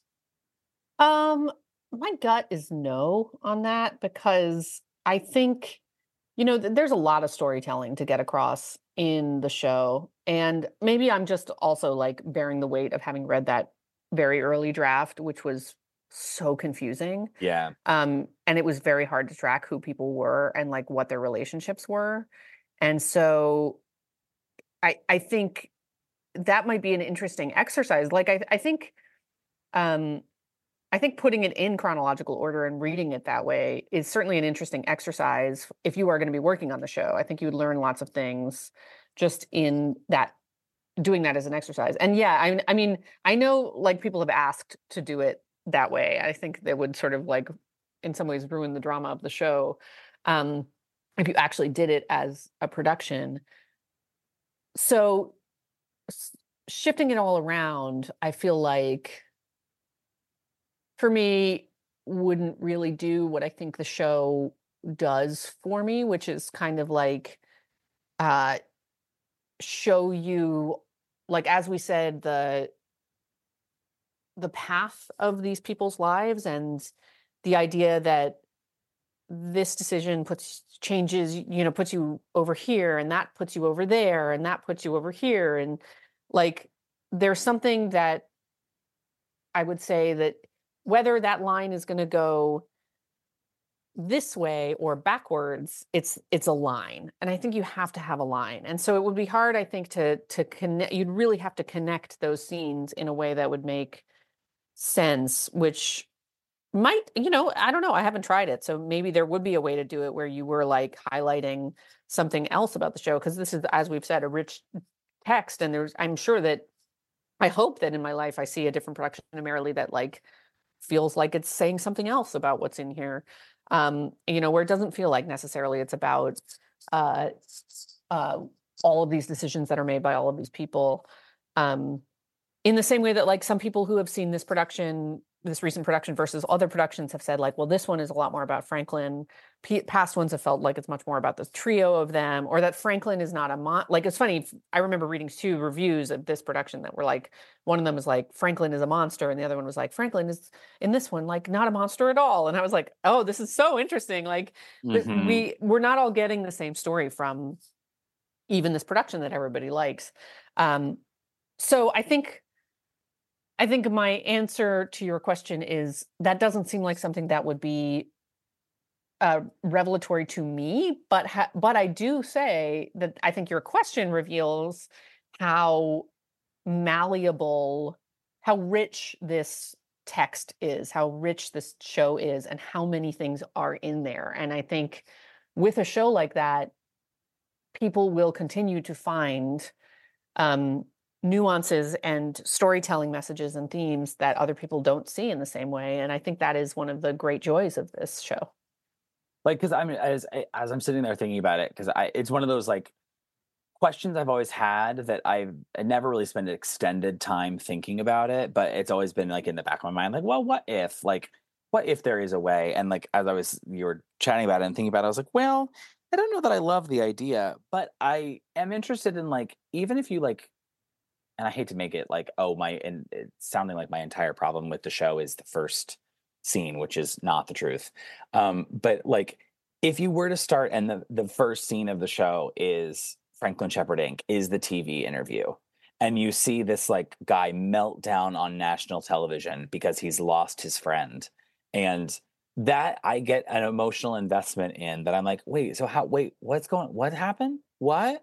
And like, almost like even if Mary had a version of Franklin Shepherd Inc. that happened in that first scene in front of everybody, like, I don't know. It's interesting that like that seems to be what I'm gravitating toward, at least is, yeah. Because Franklin Shepherd Inc. is it's just such a good and tour de force like thing that it works so well, I think, as a piece. And I would say, I don't want to say it's actor proof, but it is so well written that like I'm a little bit of the Shakespearean argument that like if you get the words out and in the right order, you'll win. Like you'll get what you want. Like it is kind of one of those, I think, even more so than Ladies Who Lunch, if we accept your parallel. So I wonder, because like Old Friends like does so much like as a song to make you love the three of them. Like there are these like nuggets of things that like I just wonder if arranged, because like Now You Know is such a great Act 1 finale. Like there are certain things and tentpoles, like I don't know how you don't end with Our Time, but there are these like different things like, well, if you just repositioned, maybe there might be something revealed. I'm sorry, I'm interrupting you. Go ahead. No. That's really the end of the thought. Like because I could shoot from the hip and say like, oh, well, if you moved Opening Doors somewhere in Act 1 and you moved Old Friends maybe toward the end, or like if you just like repositioned a couple things, would it be revealing in a way that like makes the show flow in a way that feels a little bit more treasure trovey? I'm just not sure. I really do not know. It's just things I've always thought about. It's funny because I feel like what you're doing is pulling from Follies a little bit, where you are like, it feels like you're a little bit like yearning to have the like older versions and the younger versions more actively bumping up against each other, right? Where you're seeing the contrast a little bit more actively than Merrily shows you. And it's interesting that you say that about Mary, because I feel like in previous versions that I've seen, that first scene does feel a lot more the end for her. It feels like when Mhm. she like leaves and she says the thing about like these people are horrible and you deserve them, it is a lot more of a punctuation of like this is the end of their friendship. But I didn't feel that as much in this production. So I think that's an interesting note. And it's interesting to me too that like your kind of lack of satisfaction with that first scene as being like enough.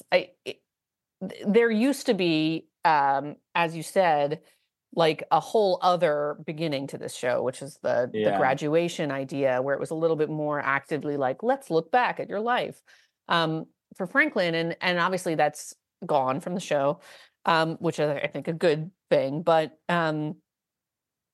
even this production has a sort of solo moment with Franklin and the script of the show that makes an appearance in the last scene too. So it's like, I think you're not alone in feeling that there needs to be some larger overarching Thing. frame before you just dive into that party to feel the sort of spine and the drive of it a little bit more. So I yeah, I think that's legit. So yeah, so let's dive into the Gussie of it all. What's your issue with Gussie other than she's a tramp? I'm sorry. Well, but like And that she's is my weirdly, problem with she's like Gussie. underwritten. She's like underwritten, and without someone like, I'm gonna say Elizabeth Stanley, who like brings so much to the table. I'm Yeah. like, I just don't really know what's going on here. I don't like her, and I see no depth there. I mean, that is my problem with her. I mean, and this is my like little great. I just feel like she's such a kind of like shallow witch in the show, and I just but I feel like and also like takes up a lot of space and time Yes, when you're like, we yes. get it.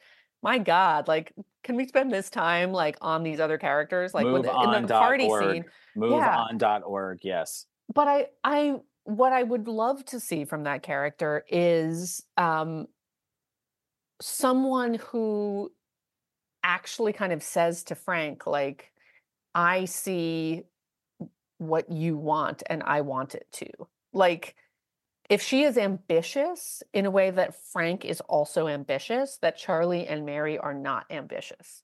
And so what we can see in her what Frank sees in her, which is like someone who says to him, like, I can offer you this life, which is like almost what that character is, a tiny, tiny scooch, like in the scene with the party at the beginning, like when they go into the greenhouse and have that sort of like too long scene about like, I'm unhappy and like, Mhm. but I kind of wish there was that she didn't just represent the kind of like shallowness of Hollywood and success and like she's a star and she wanted to be a star and here she is, but like she was a character who knew what she wanted, knew how to get it, and was able to say to Frank, like, I can see that you can do this too. I see that you want this and we could do this together. Like basically what I would be interested to see in that character, not to be prescriptive, but like, the scene from Evita with the I'd be surprisingly Mhm. good for you scene. Like two people who are drawn together because they want the same thing is so much more interesting to me because that is a part of Frank, and I think the danger in the script now with Gussie being this sort of like temptress is that it there's a world in which like yes he makes a bunch of bad choices to get him where he goes, but like there is something that like is a little bit like she just gets her claws in him and she takes him from his noble friends, and I'm like, that is boring to me Well, because like it yeah feels it feels also like it turns into a Hollywood versus New York yeah conversation, like, which has always been one of my other like things, is like this feels like a response to like someone went to Hollywood and didn't like it and decided that New York was real and better. And for the yeah record, I agree with that assessment, but famously I've never been to Hollywood, but like so I agree that like it is one dimensional, and I wonder like if it weren't if it weren't one dimensional, do we actually like do we sympathize with Franklin more, and is that like help again with the like what I'm talking about with like a lack of tension that like, okay, but he clearly is ambitious. Yeah. And that doesn't have to be a bad thing. And like it led him to make bad choices. Right. But that doesn't have to be a bad thing. And can we live in that gray a little bit more? Yeah. And like also we understand some of those choices, what he's going for. It's not just like, oh, how can I turn down this like hot star who wants to be with me? It's a little bit like, oh, you know what? Like my friends are telling me to do this. I want this. You know, I want the money and the boats and like that there is something about him that doesn't fit with them. Yeah. You know, and I think it would be also interesting to see like those three women as the three women in the show, like Beth and Mary and Gussie, like, you know, I don't know. I like obviously there's ambitious women characters are something that art has had trouble dealing with a lot of times. Yeah, sure. You know, because it's like I feel like they do tend to immediately go to the like, you know, and I'm not saying that these are not amazing characters, but like it very quickly becomes Lady Macbeth. It very quickly becomes Mama Rose. It very quickly becomes like not that, and then again, those are very amazing characters, but like there's something about it that like becomes a sort of like, well, no, this is a bad comparison because I wish Gussie were like those characters. Like that's what I wish Gussie had a little bit more of, the sense of just like, I am ambitious and that is okay. You know, as opposed to like, she's a little bit of a joke in terms of like, oh, she's the secretary,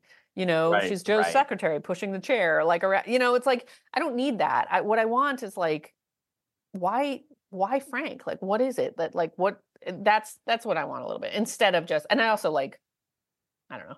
I always think it's funny when there's musicals inside musicals and they don't look at all like any musical you've ever seen. And I'm like, you weren't writing a musical. Anyway, that's a side thing. But yeah, so that's my Gussie issue. I just wish if we're going to spend that much time in a show where time is a precious, precious commodity, I would love that character to feel less like a cartoon, a villainous cartoon, and more like she represents a choice that Franklin is making towards something he actually wants. A compelling alternative.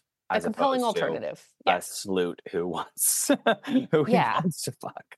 Yeah. I'm just getting very crass in this this one. But here we are.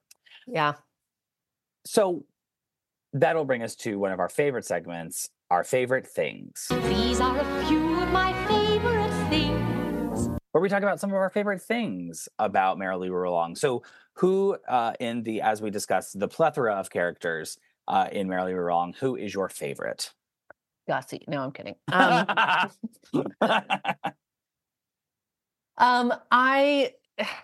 gotta give it to Mary. I mean, it just breaks my heart every time. I'm gonna go Charlie.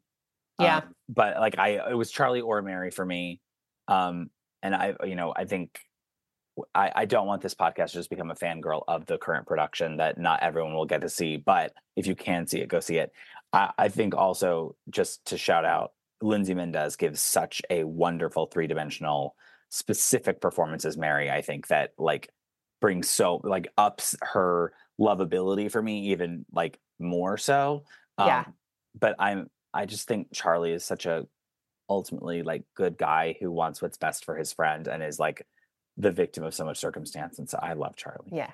I know they're both great characters. And it's funny because I think they are both a scooch underwritten, and yet they both, you can see their flaws as much as you can see their, like, you know, Charlie is rigid in a way where you're like, okay, I can see why this friendship is not, the end of this friendship is not only Frank's fault. And Mary also like there's something about her that is as warm-hearted as she is, and the glue that keeps these guys together. Like part of you is like, get your shit together and like get over him, and you know, get like, oh my God, she just like keeps value yourself. Value yourself. Yes. Like, you know, not to be meek on Morning Joe. Know your value. Yeah. Your value.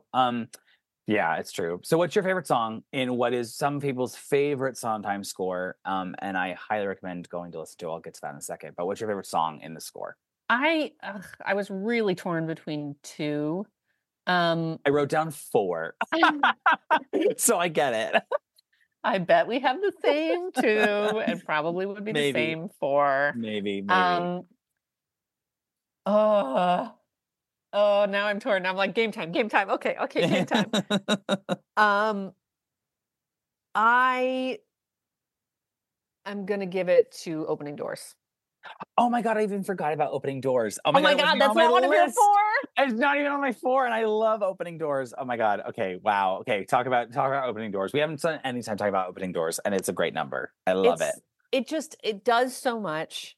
And I think the energy of it is so wonderful. I think the charm of wrapping each of their, like, the typewriter and the piano in there and the phone ringing and like the jokes that are in there and how, like, it's Yes. just, I feel like it isn't, like, obviously everyone loves it, but like I don't think it's given the credit that it deserves, as like, that is a monumental piece of musical theater storytelling in that Yeah, song. There's true. so much that you learn from it, and it's such a kind of, like, at a time. I mean, it is technically sort of the 11 o'clock number, right?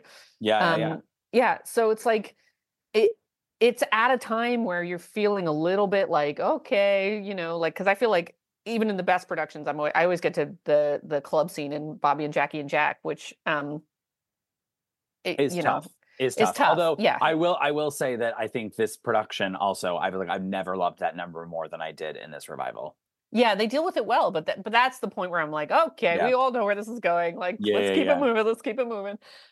So the fact that, like, Opening Doors just gets you, like, doesn't take away from our time and the emotions of that, but it also, like, really beautifully captures that sort of energy you have when you're, like, doing the thing and trying the thing and making your life. And and I think I mean, it's funny, you said you were going to cry on this episode, and my reaction to that is, like, like, I think Sondheim's work singularly accompanies you through your life, um, in different ways. And there has been a show of his that at almost every stage of my life, it's hard for me to watch for various reasons. Like, when I was a teenager, Into the Woods was tough because I was like, I don't want to be told that fairy tales don't come true right now. Like, going from a child to an adult, like, that was not what I wanted to hear. And this show was very tough for me when I was in college and in my early 20s, because it felt like it was such a portrait of where I was and where I was potentially going, that I was like, I don't want this right now. I don't want this. Which means that it just, like, resonates in such a real way and feels so true. So anyway, that's a lot of talk to say. Opening Doors edges out Franklin Shepherd Inc.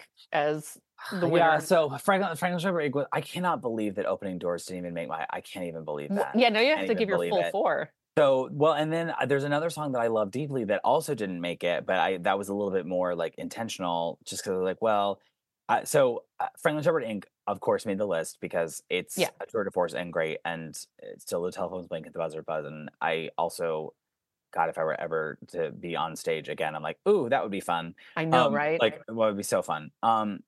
Not a Day Goes By stands out simply because what a great ballad that, like, out of context is beautiful. You've probably heard it, even if you haven't heard the show. Like, really, really great renditions by many artists.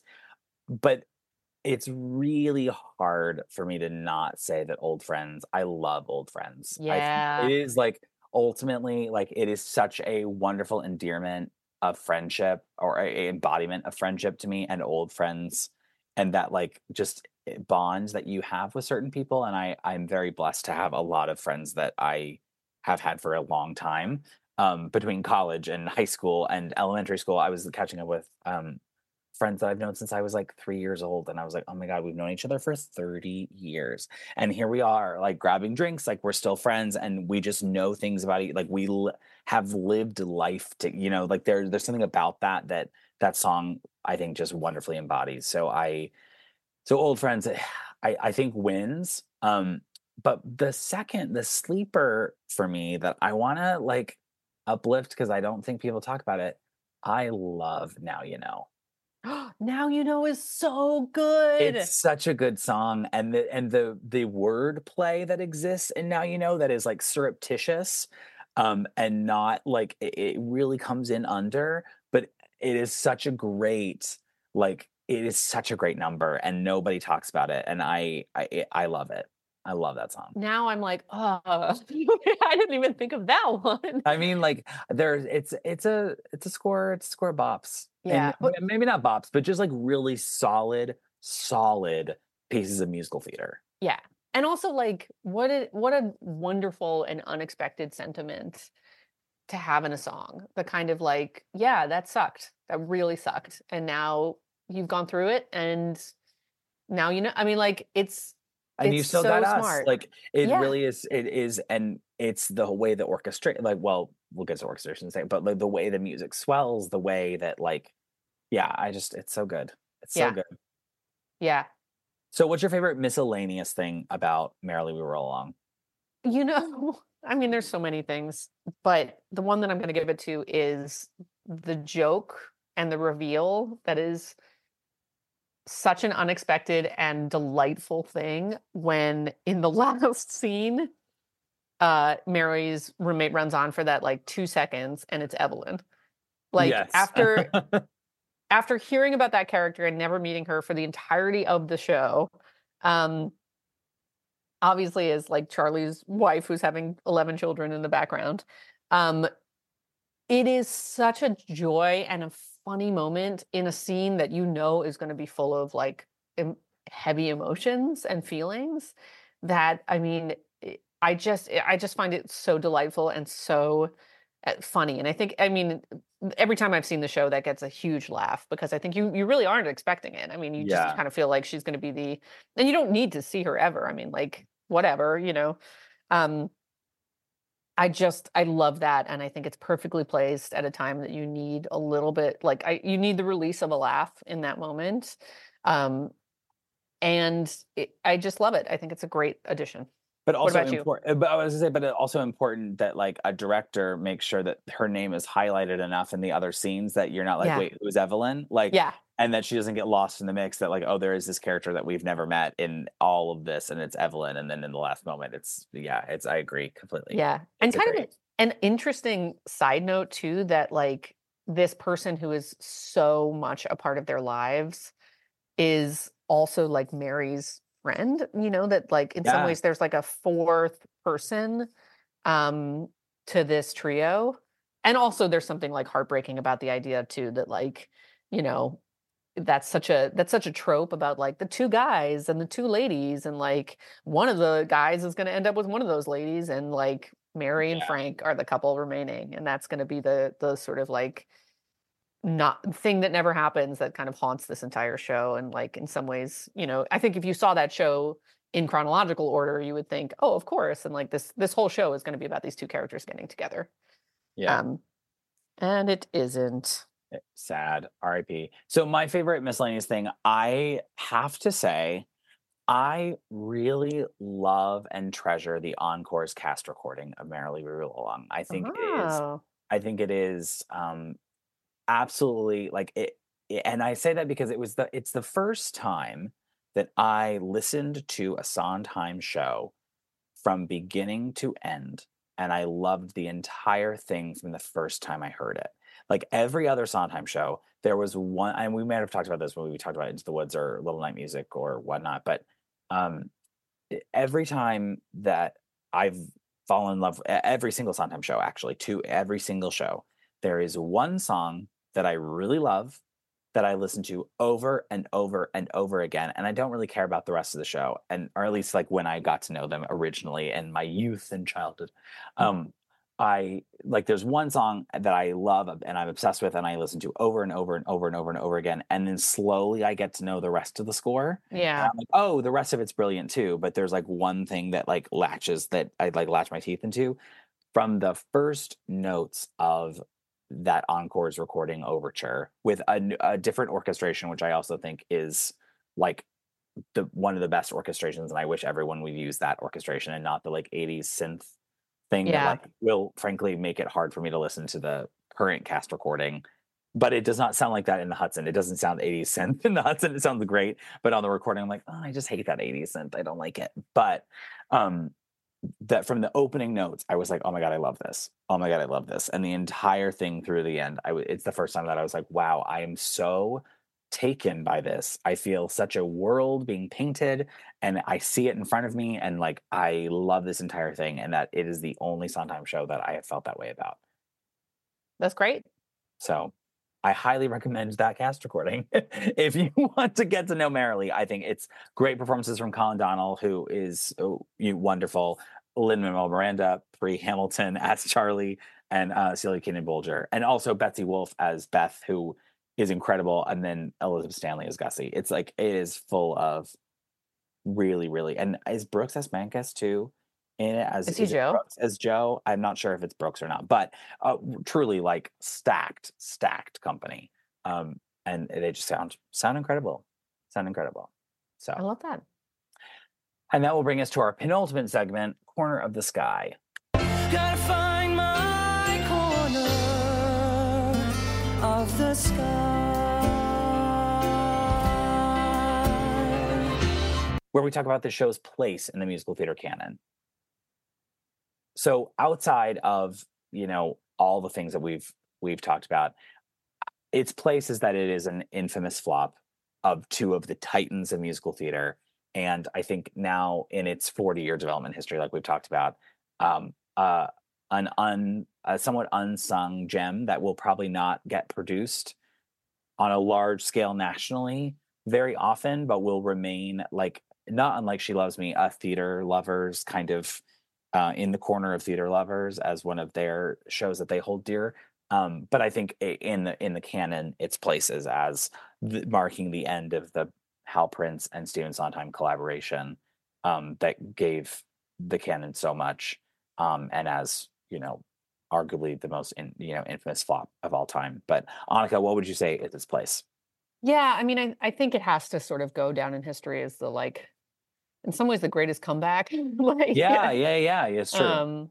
Yeah, and also there's a little bit about. I mean, I feel like there's something in its story that is a little bit mirrors what's in it in terms of it is like the Hal Prince, Stephen Sondheim collaboration kind of ended for a long time with this, and I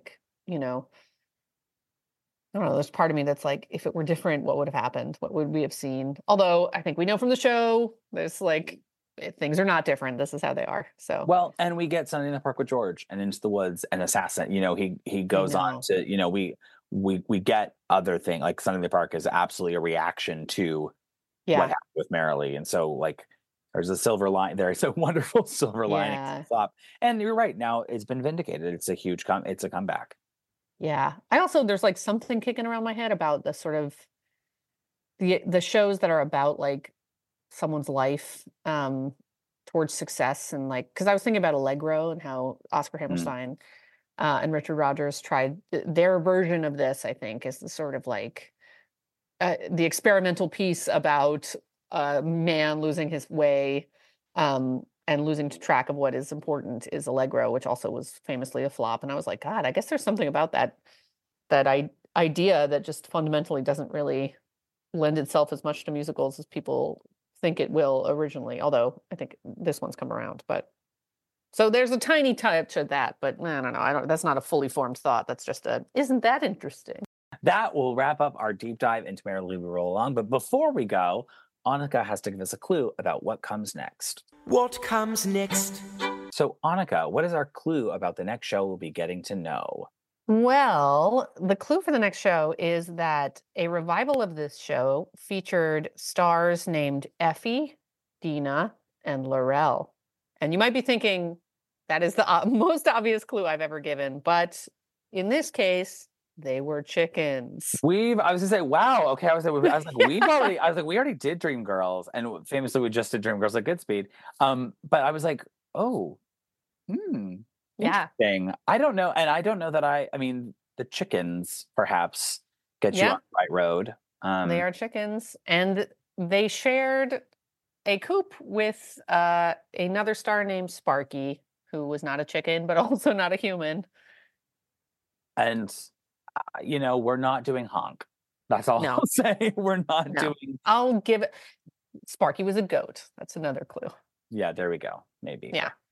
That so Sparky, Effie, Dina, and Laurel. We're all in That's this revival. A good time. Honestly, they should have called the goat. They should have renamed the goat Curtis, just for fun. Yeah, they should have. What if it was like, no, it's Chicken Dream Girls. That's the show we're doing on the podcast. We are dream. I will make you happy. I don't know. Is that what noise am I making? That's not really. Yeah, that's like okay. a singular. That's a single gobble. I think. Yeah, like chickens do multiples. But yes, the chickens, and one of them, the dream gobbles, the dream gobbles. Yep. Oh my god. I guess they could also just be dream chicks. Yeah, that's better. Dream chicks. Honestly, get Disney on the horn. Yeah. Who's making that movie? That's so stupid. Okay. We'll see you next time. Bye, everyone. It's perfect. Bye, everyone.